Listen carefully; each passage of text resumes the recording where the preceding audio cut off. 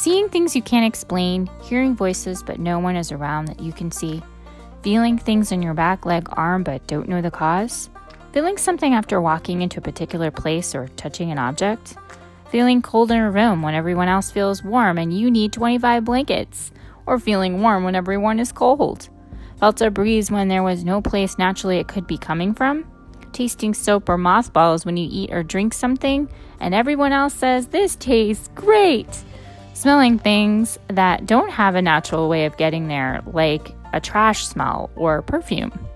You are not crazy. It's a gift from God called discerning of spirits. See 1 Corinthians 12:10. My name is Kelly Levy, and I've lived with this wonderful gift for many years. I invite you to come along and learn more about it.